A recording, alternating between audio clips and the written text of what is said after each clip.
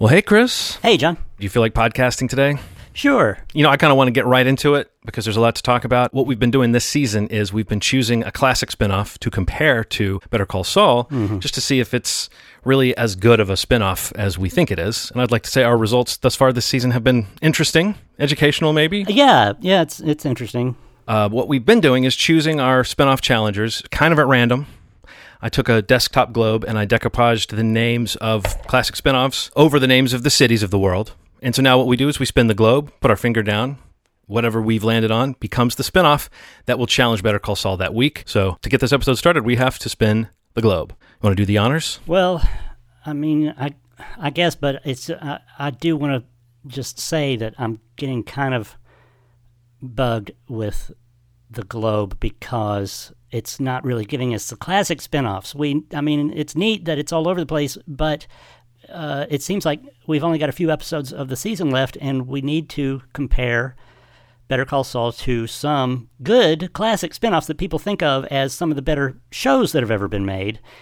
Like, say, Andy Griffith or Laverne and Shirley or The Jeffersons. These are big spinoffs that were big shows, and it's giving us kind of a random sampling. And that's neato, but I don't know how we're gonna ever get to compare it to any real classic spinoffs if we keep with this system. So I just wanted to voice that. There are names on this globe like Frasier, The Jeffersons, your beloved Laverne and Shirley is on there. I mean, these are classic shows that everyone agrees are classic, and they are on here. So there's always a possibility. Okay, so frankly, you just haven't been putting your finger down on the right places, I guess, if this is your complaint, right? So, I mean, it's a spin up to chance.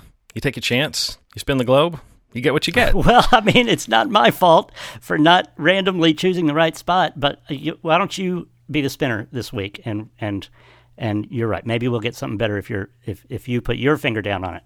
I don't want to get all hippy-dippy on you, Chris, but sometimes I think there's a certain power in just believing something. Believing something is good. I believe this globe is a good idea. I believe this has been a great season of our podcast. Yeah. So I have a lot of faith that whatever it lands on will be something that we enjoy talking about. Something good. Okay, come on, something good. Let's go. All right, no whammies, no whammies, no whammies.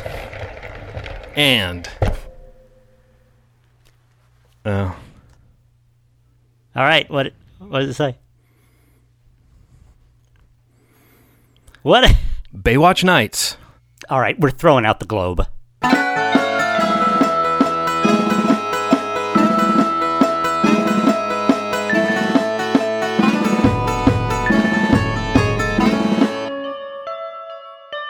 And we're back.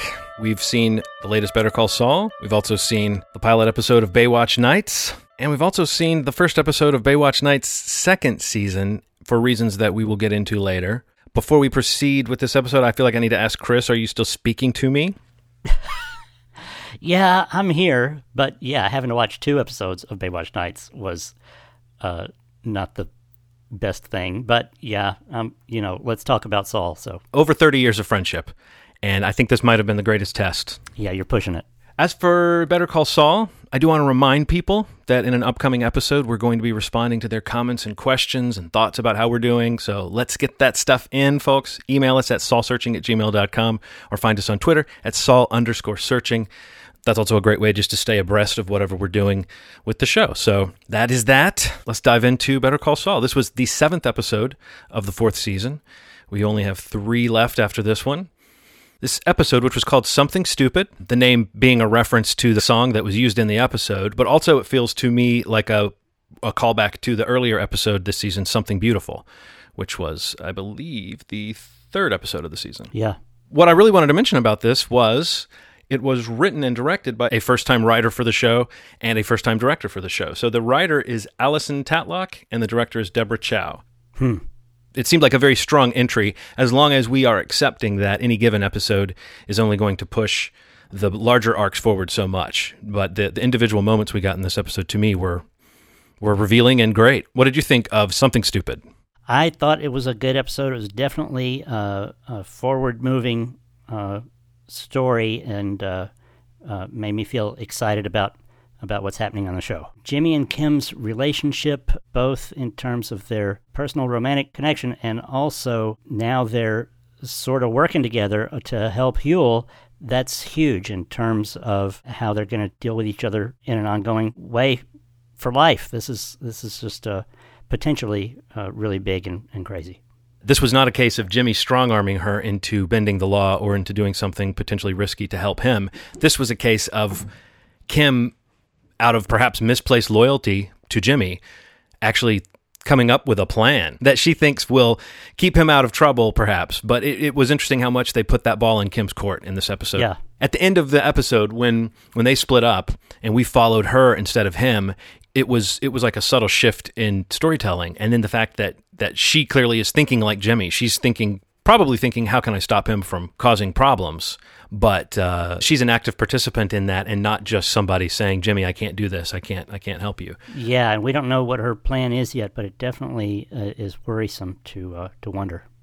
Well, let's double back on some of those steps that brought us to this point that we've been talking about, which is really kicked off with this cold open that is got to be one of the best bits of filmmaking I've seen in a while. It was really bold and daring to do the split screen and sort of let the two sides of the screen interact with each other, and then showing how they diverge. Just seeing Jimmy and Kim's story told that way, using brushing your teeth at the same time, and kind of looking at each other in the mirror, using that as a symbol of cohabitual bliss. Mm-hmm. And then showing how as that routine gets shifted and as these two people grow apart because of what their day looks like, mm-hmm. you started to see the pain in that separation, even as you're seeing that it's happening over time.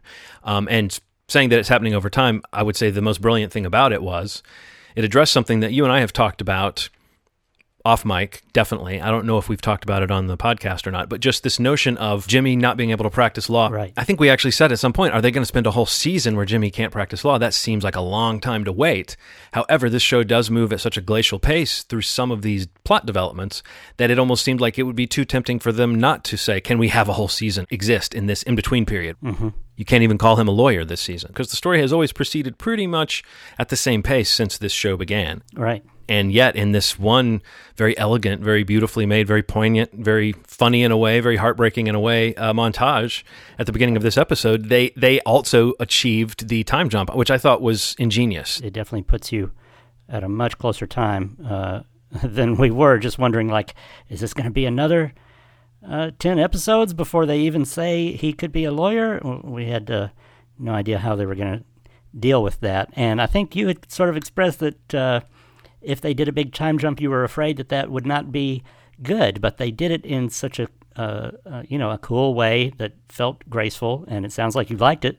But it wasn't that I worried that it wouldn't be good. My question was, how can they do that without breaking the format of the show? Yeah. And the way they did it was using one of the show's most formidable weapons, which is an inventive montage. Right. And it's amazing how many details were in that montage. I watched it a second time just to make sure I was watching the Jimmy bits I had missed when I was watching Kim, and the Kim bits I had missed when I was watching Jimmy. Right. It is confusing for your eyeballs. Each one of these shots is telling us something about time passing for these characters. Yeah, they show us the time passage via his going to see the PPD officer every month, and we see the date on that, and we see that she is helping to facilitate the building of more and more branches of Mesa Verde, so we know that time is passing and passing. And we also learned that he got some business cards that say Saul on them, so that's a milestone too. Yeah, it really was. And again, kind of a goosebump moment. For Kim, this has been a period of ascendance, and for Jimmy, this has been a holding pattern with a lot of repetition. The only real differentiation seems to be different tracksuits on different days. Right. And then also, of course, the heartbreaking part is just watching as it seems like, boy, these two people are on different tracks. They don't really have meaningful interaction a lot, and then the final moment when she comes to bed and he opens his eyes and just sort of has a look on his face that, I don't know what different people would glean from it, but to me it sort of said, like, she didn't even say a word or kiss me goodnight in any way, and here we are. Well, she didn't throw her leg over him like she did in the previous scene of them in bed, and he didn't turn and kiss her or put his arm on her and say goodnight or anything like that. That might have felt like he was trying to connect to her. And then seeing her fade out as he lay there, it did center the narrative back on him. Right. And then later when we see him kind of mixing with her coworkers at Schweikart and Coakley, it was such a great illustration of that difference right now, because she is part of this team compared to, for instance, I mean, they did a great job of visually representing her fortunes versus Jimmy's, because he's measuring the office in steps. Right. Little things like that you can tell are weighing on him. I like that scene, the way it showed Jimmy's gifts with a crowd, and then how that can curdle into something. He's just sort of stirring things up when he was kind of talking his way through the different options that Schweikart could bankroll for the company retreat. I felt like he was just making a fool of Rich by making Rich look cheap by talking more and more about these expensive ideas right after Rich said, you don't want to look cheap, you know. So he's doing this even while Jimmy is poor, you know, so it's a pretty weird dynamic to get into, but thinking about, you know, what's behind it, I feel like Jimmy is resentful of Rich for taking his girlfriend away. You know, she was on a track to be in a law office with him, and she left for Rich, and he kind of wants to stick it to Rich in some way here. So now it's coming out. Right, in a way that even Kim can see is sort of maladaptive, and not be in on the joke. I think she would support Jimmy up to a point with his needling of Rich, you know? Right, but it had no good effect. All it does is make Kim look bad. Right, it makes her look like, on some level, you know, hey, Kim, your boyfriend's off the chain, you know. Right. But didn't it seem like the crowd was laughing at Schweikart with him in a way? Right, it seemed like they were a little bit on Jimmy's side, but maybe some of it also was nervous laughter of like, I know that this is probably making Schweikart squirm, and so I'm just going to chuckle and try to move along with my day here. And then Kim in the car, the smash cut to them silently in the car and her saying, well, that was something. It was just perfect. Right, and he turns on the radio to get out of it. In a way that feels like a teenager, though. I mean, it was great that I think it was a Breeders song on the radio that seemed like it, to me, symbolized sort of teen angst when he cranked up the radio. So that was great. Yeah. For now, let's cover some of our other characters who don't have quite as much to do in this episode.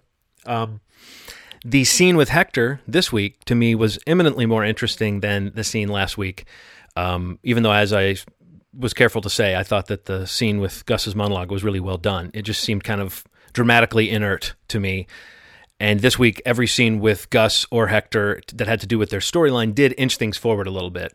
But no, I thought this was a really cool episode for that. Just showing this point in the Gus-Hector relationship, it became a lot more interesting to me now that Hector is somewhat lucid and able to give clues as to what's going on in his mind versus just a guy laying on a bed. Right. Well, that was exciting, but the main thing was what a huge reveal it is when we learn that Gus decided now is the time to stop letting Hector improve. That's really big for Breaking Bad watchers to go like, oh, wow, that condition that Hector was in all that time might have been better if not for Gus's decision that we can leave him right here. I've kept you from your work long enough. Oh. It is time to delegate Mr. Salamanca's care. His recovery has been remarkable. And my gratitude to you is beyond words. Are you sure? Hector's progress is very promising. With sustained, intensive care, he may eventually learn how to talk and even walk again. Perhaps we should temper our expectations. I believe the Pilot Marina is ready. I agree with you 100%. The reveal that Gus is responsible for Hector's sort of halted recovery, and for Hector's continued state of being trapped, right, is chilling, yeah, and dark, and does a nice job of underscoring all those qualities we kind of like about Gus with this true evil. Right, Gus kind of decided, like, okay, you're at a point where You can say yes and no, and you have your libido a little bit, but you should stop right there and only have those things, and everything else is just frozen. Hector's one of those characters that they always remind you that he's loathsome on some level, Right. Even though at this point he's about as sympathetic as he can be to us because he is a guy who has been victimized. But we can remember that when he was walking around, he was not nice. Hector's recovery is also a sign of the time jump. Right. And so is the giant cavern underneath the laundry place when we catch up with the Germans in the next scene. Right. So I was kind of having to remind myself throughout this episode, oh yeah, we've skipped over the better part of a year. Right. I kind of felt like this time jump might have been coming because just knowing, they're about to build this giant cavern and Jimmy's got this job that's a boring job that you have to go to every day. Those things to me said, this might be a great time to skip forward. I thought they might skip forward 4 months or something. I guess they skipped forward like 8 months or something, which is great because now we're coming up on when he's going to get his license back, and who knows exactly what the circumstances of that will be at that time, but that seems like a really interesting moment for the show. But anyway, yeah, good way to give us another indicator that we've leapt forward in time is now there's a giant hole underneath the laundry. Well, I mean, now Kim is established at Schweikert and Coakley, and all these Mesa Verde branches have opened, seemingly without a hitch. Right. Now there's a giant hole. Now Hector has made all this progress. Now Jimmy's about to get his license back. It's really only in looking back that I can see how each of those plot lines was set to a point where jumping forward allows you to explore the possibilities of something that you wouldn't get to if you didn't jump forward. Right. But I like the way Huell's character got some screen time and got to do a little something that I didn't expect at all. And boy, when that situation popped up, I was glad that it was just hitting a guy with a bag of sandwiches and then he gets up. I pictured this escalating into something really, really bad with the cop. Right. It definitely could have. But luckily for Huell, it didn't. But it still makes Huell a big part of the story going forward here. Whatever's going to go on with his case seems like a really big deal to me, plot-wise. Come on, you'll have a warrant on you. And that shit doesn't go away. 3 years from now, you're pulled over for a broken taillight, and now you're not just a guy who shoved a cop. You're a guy who shoved a cop and ran.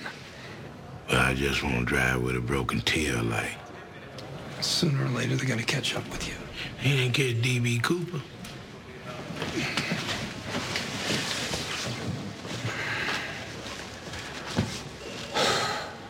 Why don't you give me a shot at this? I think I can fix it. Yeah? Yeah. What if I told you you're not going in? Like not at all? Not never? Because that's what it's gonna take. Yeah. Never. Right? Just don't skip. How you gonna do that? You ain't even a lawyer. A lawyer? Dude, I don't need to be a lawyer, all right? I'm a magic man. You have a little faith in me? Sometimes we bemoan the slow burn storytelling, and sometimes we savor it. Yeah. But this was a great example of small, seemingly insignificant occurrences kind of piling up to be this big moment where Jimmy is in Kim's office, hat in hand almost, asking for her help. Right. He comes to her for help and wants her to help this guy. I presume she's never heard of, but now she's in a position where she's trying to help people and likes being a public defender, and so of course she's going to kind of say, "All right, I'll help you on that mission." But his plan is so awful and typical of Jimmy's trickery. I found that just wonderful and scary. That he wants to go after the cop and tear him down as an alcoholic, and he says, "I've got some ideas about how to make that happen, about like making the cop kind of slip in the courtroom physically or something." I don't know. It just sounds awful, and it really, stunned Kim to see that he still thinks that way. She kind of took a moment of like, "Oh my God," but then said, "All right, I'll help you, but we're not doing that." The progression of that was very fun. There's a moment where she's leaving and saying, just tell Huel he can't run. Yeah. That whatever you do, don't run. Whatever we do for him, it can't be done with him in the wind, making it worse for himself, you know? Right. Tell him to stick around and face the music, and we will help. And you can tell Jimmy is not hiding at all the fact that he's not really going to follow what she said. Like every time she's like, no, but make it clear he can't run. And he's like, okay, yeah, I'll let him know what you said. And she's like, no, Jimmy, you've got to be straight with him about this.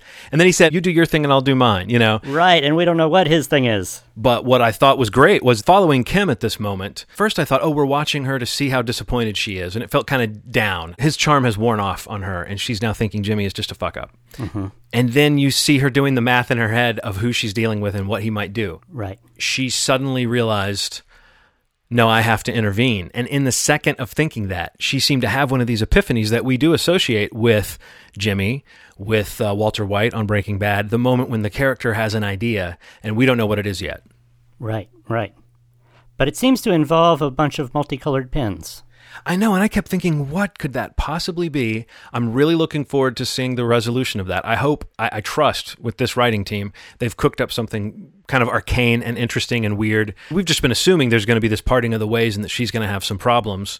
And if that's brought on by some scheme of Jimmy's, it's cool that she's diving in rather than being dragged in.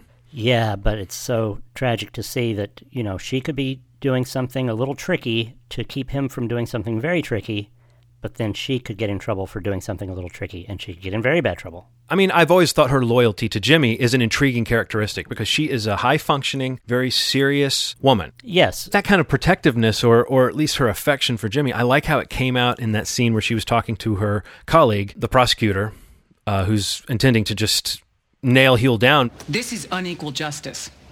In this case, the officer was not injured at all. He was hit with a bag of sandwiches. How can you justify giving Babineau 18 months? Plus a year. He has no history of violence. There is no negotiation here, Kim. And honestly, I don't understand why you want anything to do with this. On one side, I've got a decorated police officer doing his job. On the other, you have a professional thief who threw him to the ground. And our only witness is a scumbag, disbarred lawyer who peddles drop phones to criminals.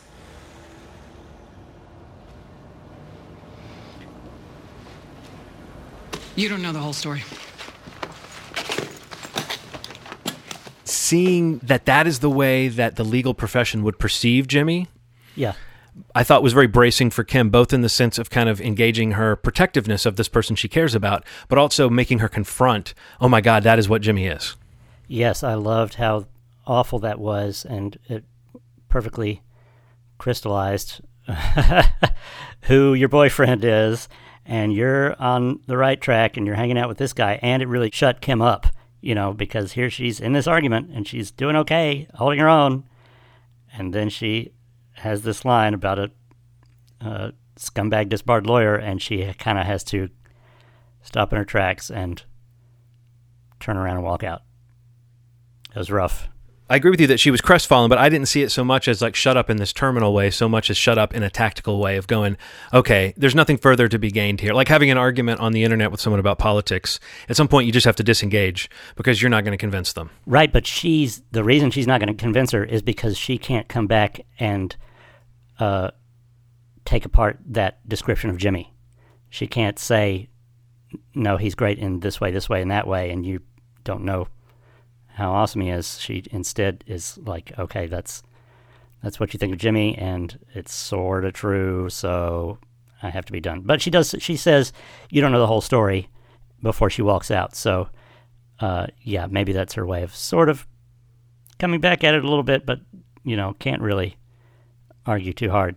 She's always had that salt, though. She's always had that salt when dealing with Chuck or Howard or anybody who wants to disregard Jimmy. The same part of her that wants maybe to help the people who need help in terms of being a public defender. Maybe that's the same part of her that doesn't want to see someone call Jimmy a scumbag, knowing that he's more than that. Right.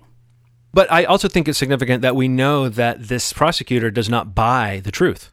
We know the truth is that a plainclothes policeman who had driven up in an unmarked car was having an altercation with a man, and the man's friend walked up and thought he was helping his friend, and he swung a bag of sandwiches at him. He didn't pull a gun. Any of the things that I thought might have happened that would have been way worse and would have implicated Jimmy more. Those things didn't happen, but it was still very bad. I mean, we all understand you don't hit a cop. Right. That does erode the idea that this other lawyer is supposed to be some kind of truth teller. I think we're supposed to see that she's myopic and blinded, just like anybody would be, I guess, by their own agenda. Therefore, it's more exciting that Kim's reaction is to double down with Jimmy instead of to turn on him. Right. When he's attacked, she wants to defend him harder. I did like Jimmy saying that he was a magic man when he was talking to Huell, but also kind of knowing that those are empty words at that point. Mm-hmm. And I liked Huell saying that they never caught D.B. Cooper. Right. When he's talking about going on the run. Yeah. What I'm wondering is, do you think we have any way of knowing what Kim's plan is yet? It's just a total mystery? Like, what could the markers be? Any ideas? I do have an idea, but it sounds kind of silly, and I'm not betting on this. It's just something that came to me looking at all the markers. If they have anything to do with her I have a better way claim. It could turn out that they don't. But anyway, if they do, then maybe the thought is, like, I'm not going to tear down a police officer, but I could build up Huell. So we get a bunch of cute markers and various forms of stationery, and we forge a whole bunch of,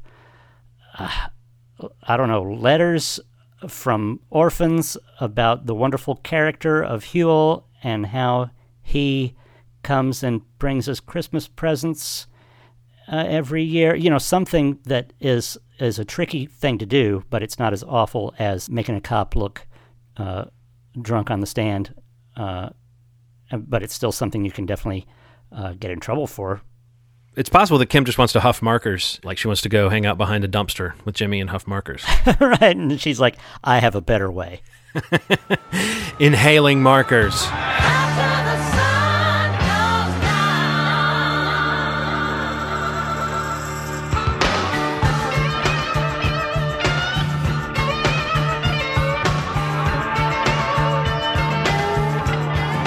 And now, Chris, the spin-off of Baywatch, which was a show I never watched. I don't know if you really watched Baywatch. I feel like it was on and people watched it ironically, but I never kind of got into it.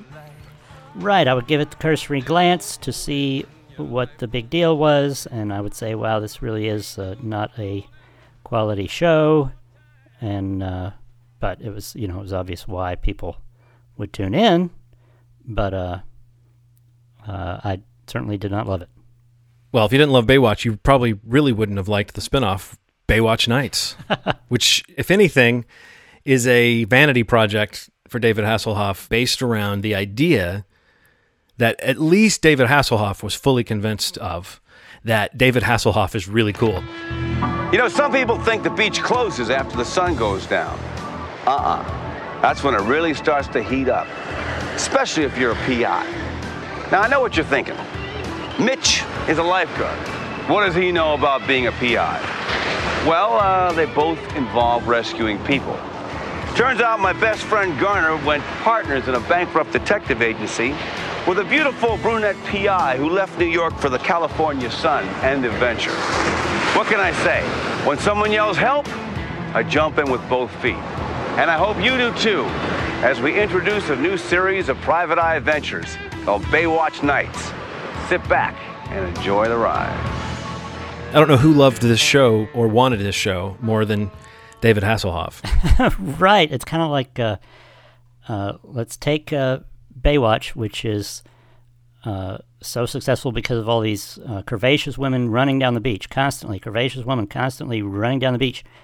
And let's take that part out and see how we do without them. David Hasselhoff's going to narrate it. David Hasselhoff is going to sing the theme song. Well, along with Lou Rawls. Right, but I just mean it's just dripping with Hasselhoff. Right. We should make it clear that as a spinoff of Baywatch, it took the character of Mitch Buchanan, threw him in with these other characters, one of which is his friend. He was a character on Baywatch, his friend Garner,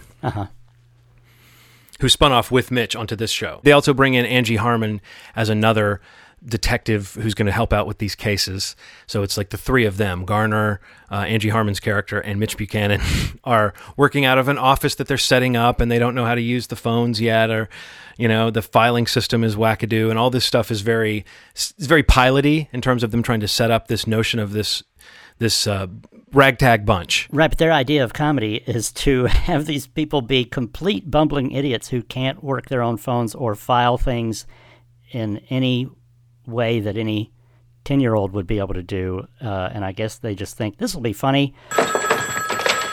Hello?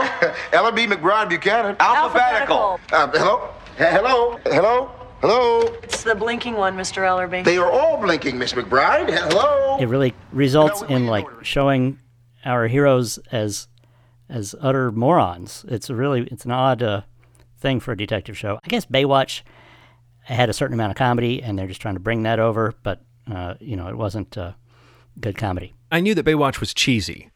Even though I didn't watch it, I knew that it was cheesy and kind of knowingly cheesy, and that it had a lot of that same kind of thing that something like Saved by the Bell or something like that would have, maybe 90210 would have, where anyone who really loves it, they have to be enjoying the sort of fondue experience of just dipping themselves in cheese when they're watching it. Right. I don't know how many people loved the intense drama of Baywatch, but it is very campy in Baywatch Nights. Like, it has gone over into full goofball zone when you got Mitch Buchanan falling back in his chair and landing on the floor. Yeah. And looking up and saying, "Damn, we're good," with like a stupid grin on his face. I didn't even know what that moment was meant to convey. Right. What is that? What he does that is so unique and so special is that every shot that he's in, he somehow makes it cheesier by virtue of his choices as an actor.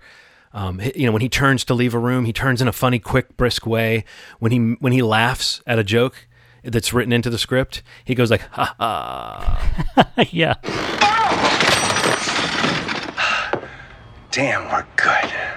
I mean, maybe it's more self-aware than I think, but I think even if they think they're doing something campy, even within that, they're not aware of how truly campy and cheesy it is. Does that ring true to you? Yeah, that's the definition of cheesy, I think, is when you're unaware that the drama you're trying to create is humorous instead of dramatic, that it's not landing with everyone else, but it's landing in your own mind. So that's where he is. Here's something I think we compare to Better Call Saul. Both shows like to do musical montages. In Baywatch Nights, they're just a total nuisance because it'll be some horrible pop song, and the montage is just to show you something goofy and annoying. Whereas on Better Call Saul, they pick a good song, and you get surprises throughout the montage of developing what's happening, so it's a well-made thing. The montages on Baywatch Nights, and this might be true of Baywatch as well. It's like when they go to a montage, it becomes a really low-rent version of someone's idea of music video editing. Right. They slow it down. They throw on a filter. They bring in this music that it seems much more like an attempt to pad the runtime than it really is any kind of storytelling device or any kind of visual inventiveness, like you're talking about with the montages on Better Call Saul. And I don't know if you began to get a sense of the 90s from this, that was sort of like, oh yeah, when you were in the 90s, they didn't feel like a thing. But when you look back at the 90s, they were such a thing. I still feel a little fuzzy on the 90s. It doesn't have as clear to me of a style guide as our other favorite decades. Well, I mean, I would agree with you, but there's a scene where he's wearing a tux with a loud purple kind of paisley print vest underneath it, and then he chases a guy with a goatee, and as they fight, they knock over a rack of mirrored sunglasses and then a big pile of boxes of rollerblades. Right. If you don't feel the 90s from that... The 90s are like the 80s with... black added year by year more and more until at some point in the 90s the coolest outfit was all black. But leading up to that, there's this period of like, that looks pretty 80s-y, but with a bunch of black thrown in. Not just in like the color of clothes, but also in the style of color correcting films and so on. But they always say about decades, if you do look at that kind of arbitrary change that we might see over a period of decades, like the 60s don't really resemble the 60s until the mid 60s. And this show, I believe, was made in 1995 and was aired in 1996. So, we still had a big 80s hangover at this point. Right. So it's kind of a mix of 80s cheese with 90s attempts at maybe the beginnings of this snark and irony that really flourished in the late 90s. So Well, the only thing I have to say that we haven't said about the first episode, the very first episode of Baywatch Nights, is I got a couple of good ideas for fight moves out of it. The creeper guy has. If you're on the beach and somebody's coming at you to fight, what you can do is pick up a passing bicyclist off of their bike and throw it onto your opponent. Grab a wimpy bicyclist Yep. and use him as a human projectile. That's right. Yes. And then another similar move that you can do is when somebody's trying to chase you down the boardwalk, you grab a hold of a passing rollerblader and roll her at your opponent. And they'll collide while you run away. Just utilizing the people around you. Yes, the show definitely had Jackie Chan levels of elaborate stunt choreography. Well, yeah, maybe not quite. As the storyline wraps up, we see that Mitch has been a complete dupe, and he got played by this model, and a man has been killed, a man named Grimes. It's basically the story of Mitch trying to be a detective and then being about as unprofessional about it as possible. But at the end, he says, "Oh, she fooled me, but that won't happen again." And then he fools her, and that's when he nabs her. I didn't do any of that, Mitch. I swear. This is your cell phone. I'm gonna press redial.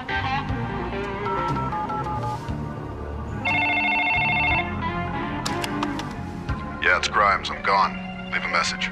Grimes? He has a name. You know, I couldn't figure out why you would go through a dead man's pockets.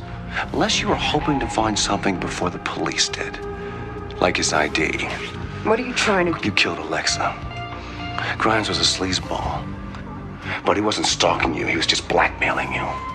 Me? I'm the sucker you hired for an alibi. After a season, they decided to completely retool, and that's what brings us to our decision to watch the first episode of Season 2, because, for reasons that we have discussed, they were floundering, the show was not doing great, but then rather than cancel it, they said, "I've got an idea.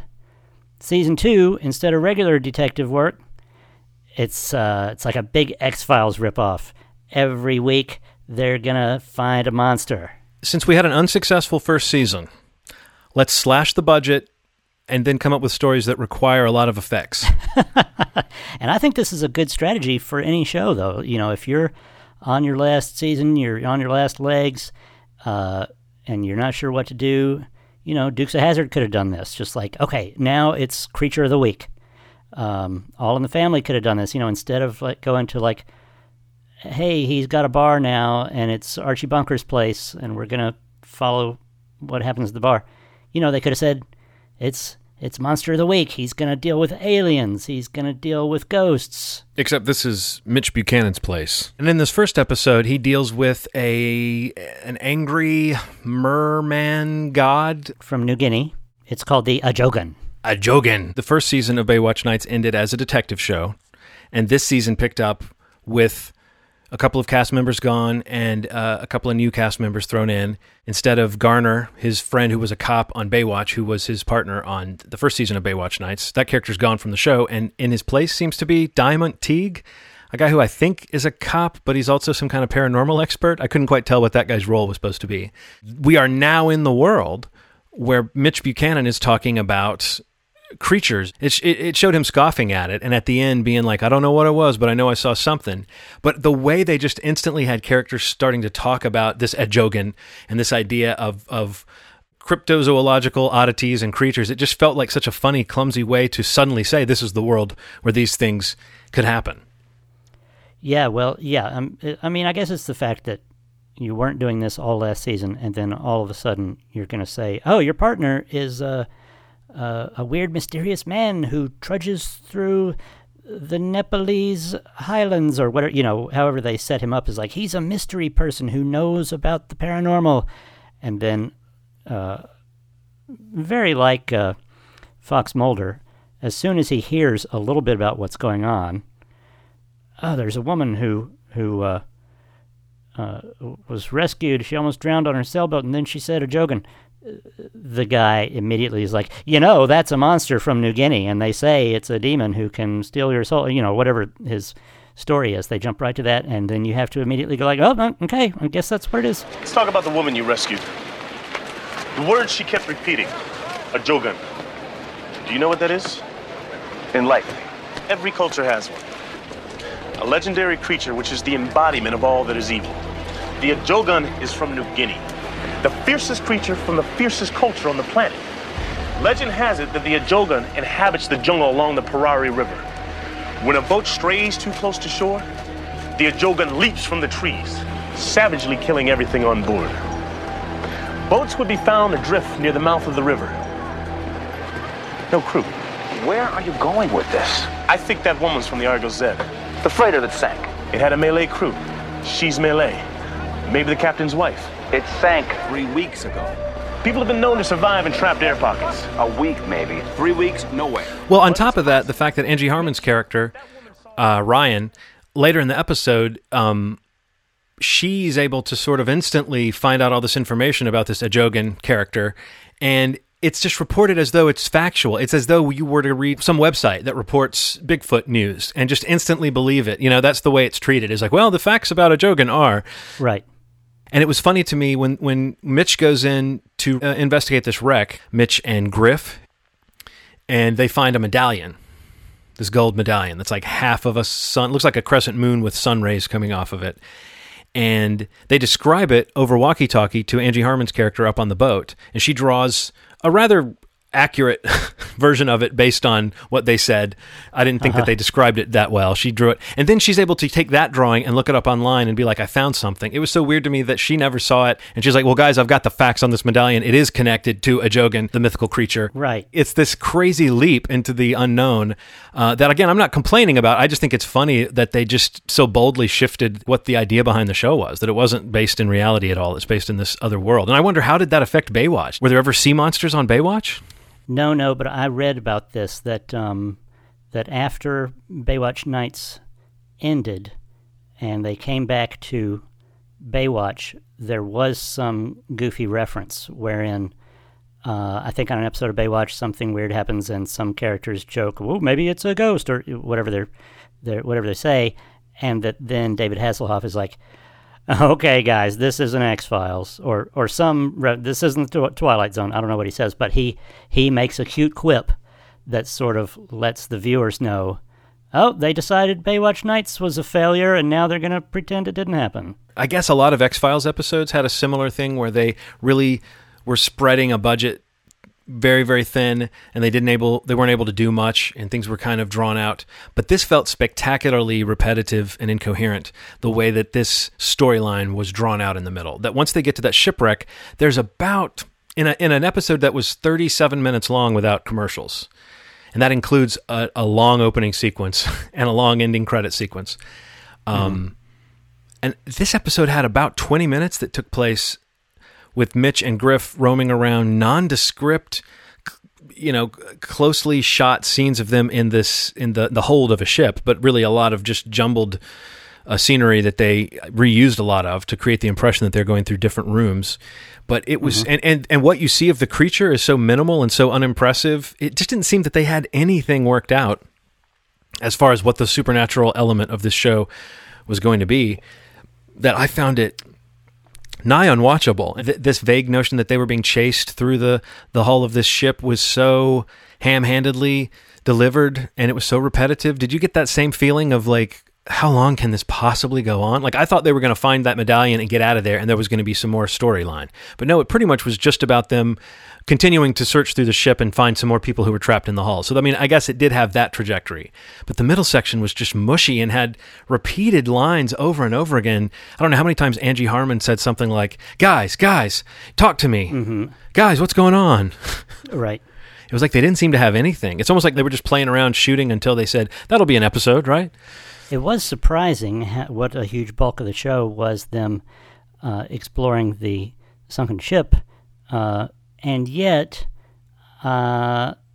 just the same, I liked it a lot more than the first Baywatch Nights episode, because here you've got adventure and suspense and a monster, and so it's less like a bad ripoff of a detective show and more like a bad ripoff of Alien, where you're at least like in some confined quarters and you're having an adventure for practically the whole thing, because it's only the first, it's the first 6 minutes until they get there, and then they're exploring room to room, and we're waiting on something to jump out. And so that's a more fun to watch thing to me. However, yes, very disappointing that we never got a good look at the creature. I thought at least they would have a mask and we would see its face if they didn't have a fully good suit or something. But it's like what happens is it jumps up and you're sort of halfway seeing it from behind, and it looks like maybe a guy wearing spandex with a few feathers stuck on there or something. It's like doesn't even look like an underwater rubbery fish scale texture. Well, his hand looked rubbery and scary, and he had like two stumpy fingers amongst long fingers, Right. So it was like... That's true. It had a good hand, and they showed that a few times, but that, I guess, is what gave me the false sense of security that we were eventually going to see its face. But no, when it's finally up and out of the water, and somehow Mitch defeats it, that was a little unclear, but I don't know if he hung it on a hook or whatever. Somehow it's up there, and yet we don't get to see it. So that was a letdown. The moment in a lot of movies, I guess I'll call it the cat scare, the fake scare where, it turns out it was just a cat that jumped out. The cat scare in this is something seems to grab Griff. He wrestles around and gets pulled down in the water and then comes back up, and David Hasselhoff picks up some, rubbery hose or something and says, it's just some conduit. And that's the letdown there. Oh, yeah, you know how sometimes when you're walking along and you're wading through the water, and then you get pulled down and grabbed and you have to wrestle and make your way back up, and it's just a conduit.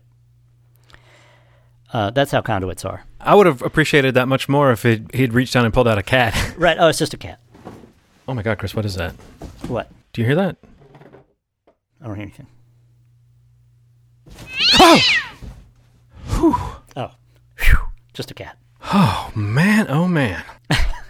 Well, I it's funny that we disagree about which Baywatch Nights episode was better, because I found the first one, even though you're right that it was a much more typical thing, like it was more average in terms of what it was trying to be. I thought the pleasures of how goofily it negotiated all these character introductions and the types of stories that we're building, I thought there was just so much more going on with it and more fun stuff to see. And I found the second one to be, I just think it could have done more interesting things with its runtime. That's true. It definitely could have done a lot more interesting stuff, but I think that it actually, the reason I was able to appreciate it a little bit is for its purity. Like, to me, I was like, this is even better than some X-Files episodes, because on the X-Files episode, they're trying to give you a lot of information and tell you a lot of stuff, but it's bad and lame. On this, they're not even going through that pretense. They're just going through a haunted house for the whole thing, and so you get at least the pleasure of going, when's it going to jump out, for the whole thing, instead of spending half the show going, let's do our research, or who's behind this, or whatever. Yeah, I'll tip my hand that I'm no great lover of everything that the X-Files did. I thought there were pivotal episodes or unique episodes that were very good and that I enjoyed watching, and it made me say I liked that show a lot. But I was never a huge fan of necessarily every Monster of the Week style episode of the X-Files. But I will say that one of the things that X-Files did do that this show didn't for me, which is have that interesting idea or interesting character interaction or interesting way of approaching the creature, or maybe even an interesting effect or an interesting bit of makeup or a cool set. I felt like Baywatch Nights failed on all of those. Like, yeah.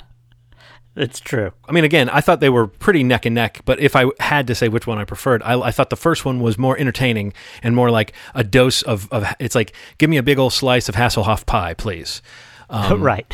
I thought that was more satisfying in that way. I expected the second one to be more fun to watch for me than it was. It turned out to be a bit more of a drag. Well, you could watch the rest of the season, and I think you'd probably get a lot more satisfying stuff when he is, either facing off with vampires or werewolves or whatever he has to do. At the end of the show, he contradicts himself, because the the paranormal expert friend is bothering him. Did you see it? Did you see it? And he says, I don't know what I saw. It could have been a crazed crew member. And then a moment later, he says, I don't know what it was, but I saw it. And then, in that moment, he's looking very much like it seemed like it was a fish man. But he had just said it could have been a crazed crew member. Even though he saw it clearly, he pulled it out of the water and killed it or whatever. So, he's part of a cover-up. He doesn't want to tell us that he saw a creature. Why would he say it could have been a crazed crew member if it couldn't have been a crazed crew member? There's no way to think about this show that doesn't require you to put more thought into it than they did. Right, okay. So let's give our verdict. How did Baywatch Nights stack up to Better Call Saul? Terrible, not at all. I agree. It was not good. Next week we got to get some other system of picking the spinoffs. All right. Hot talk. Hot talk.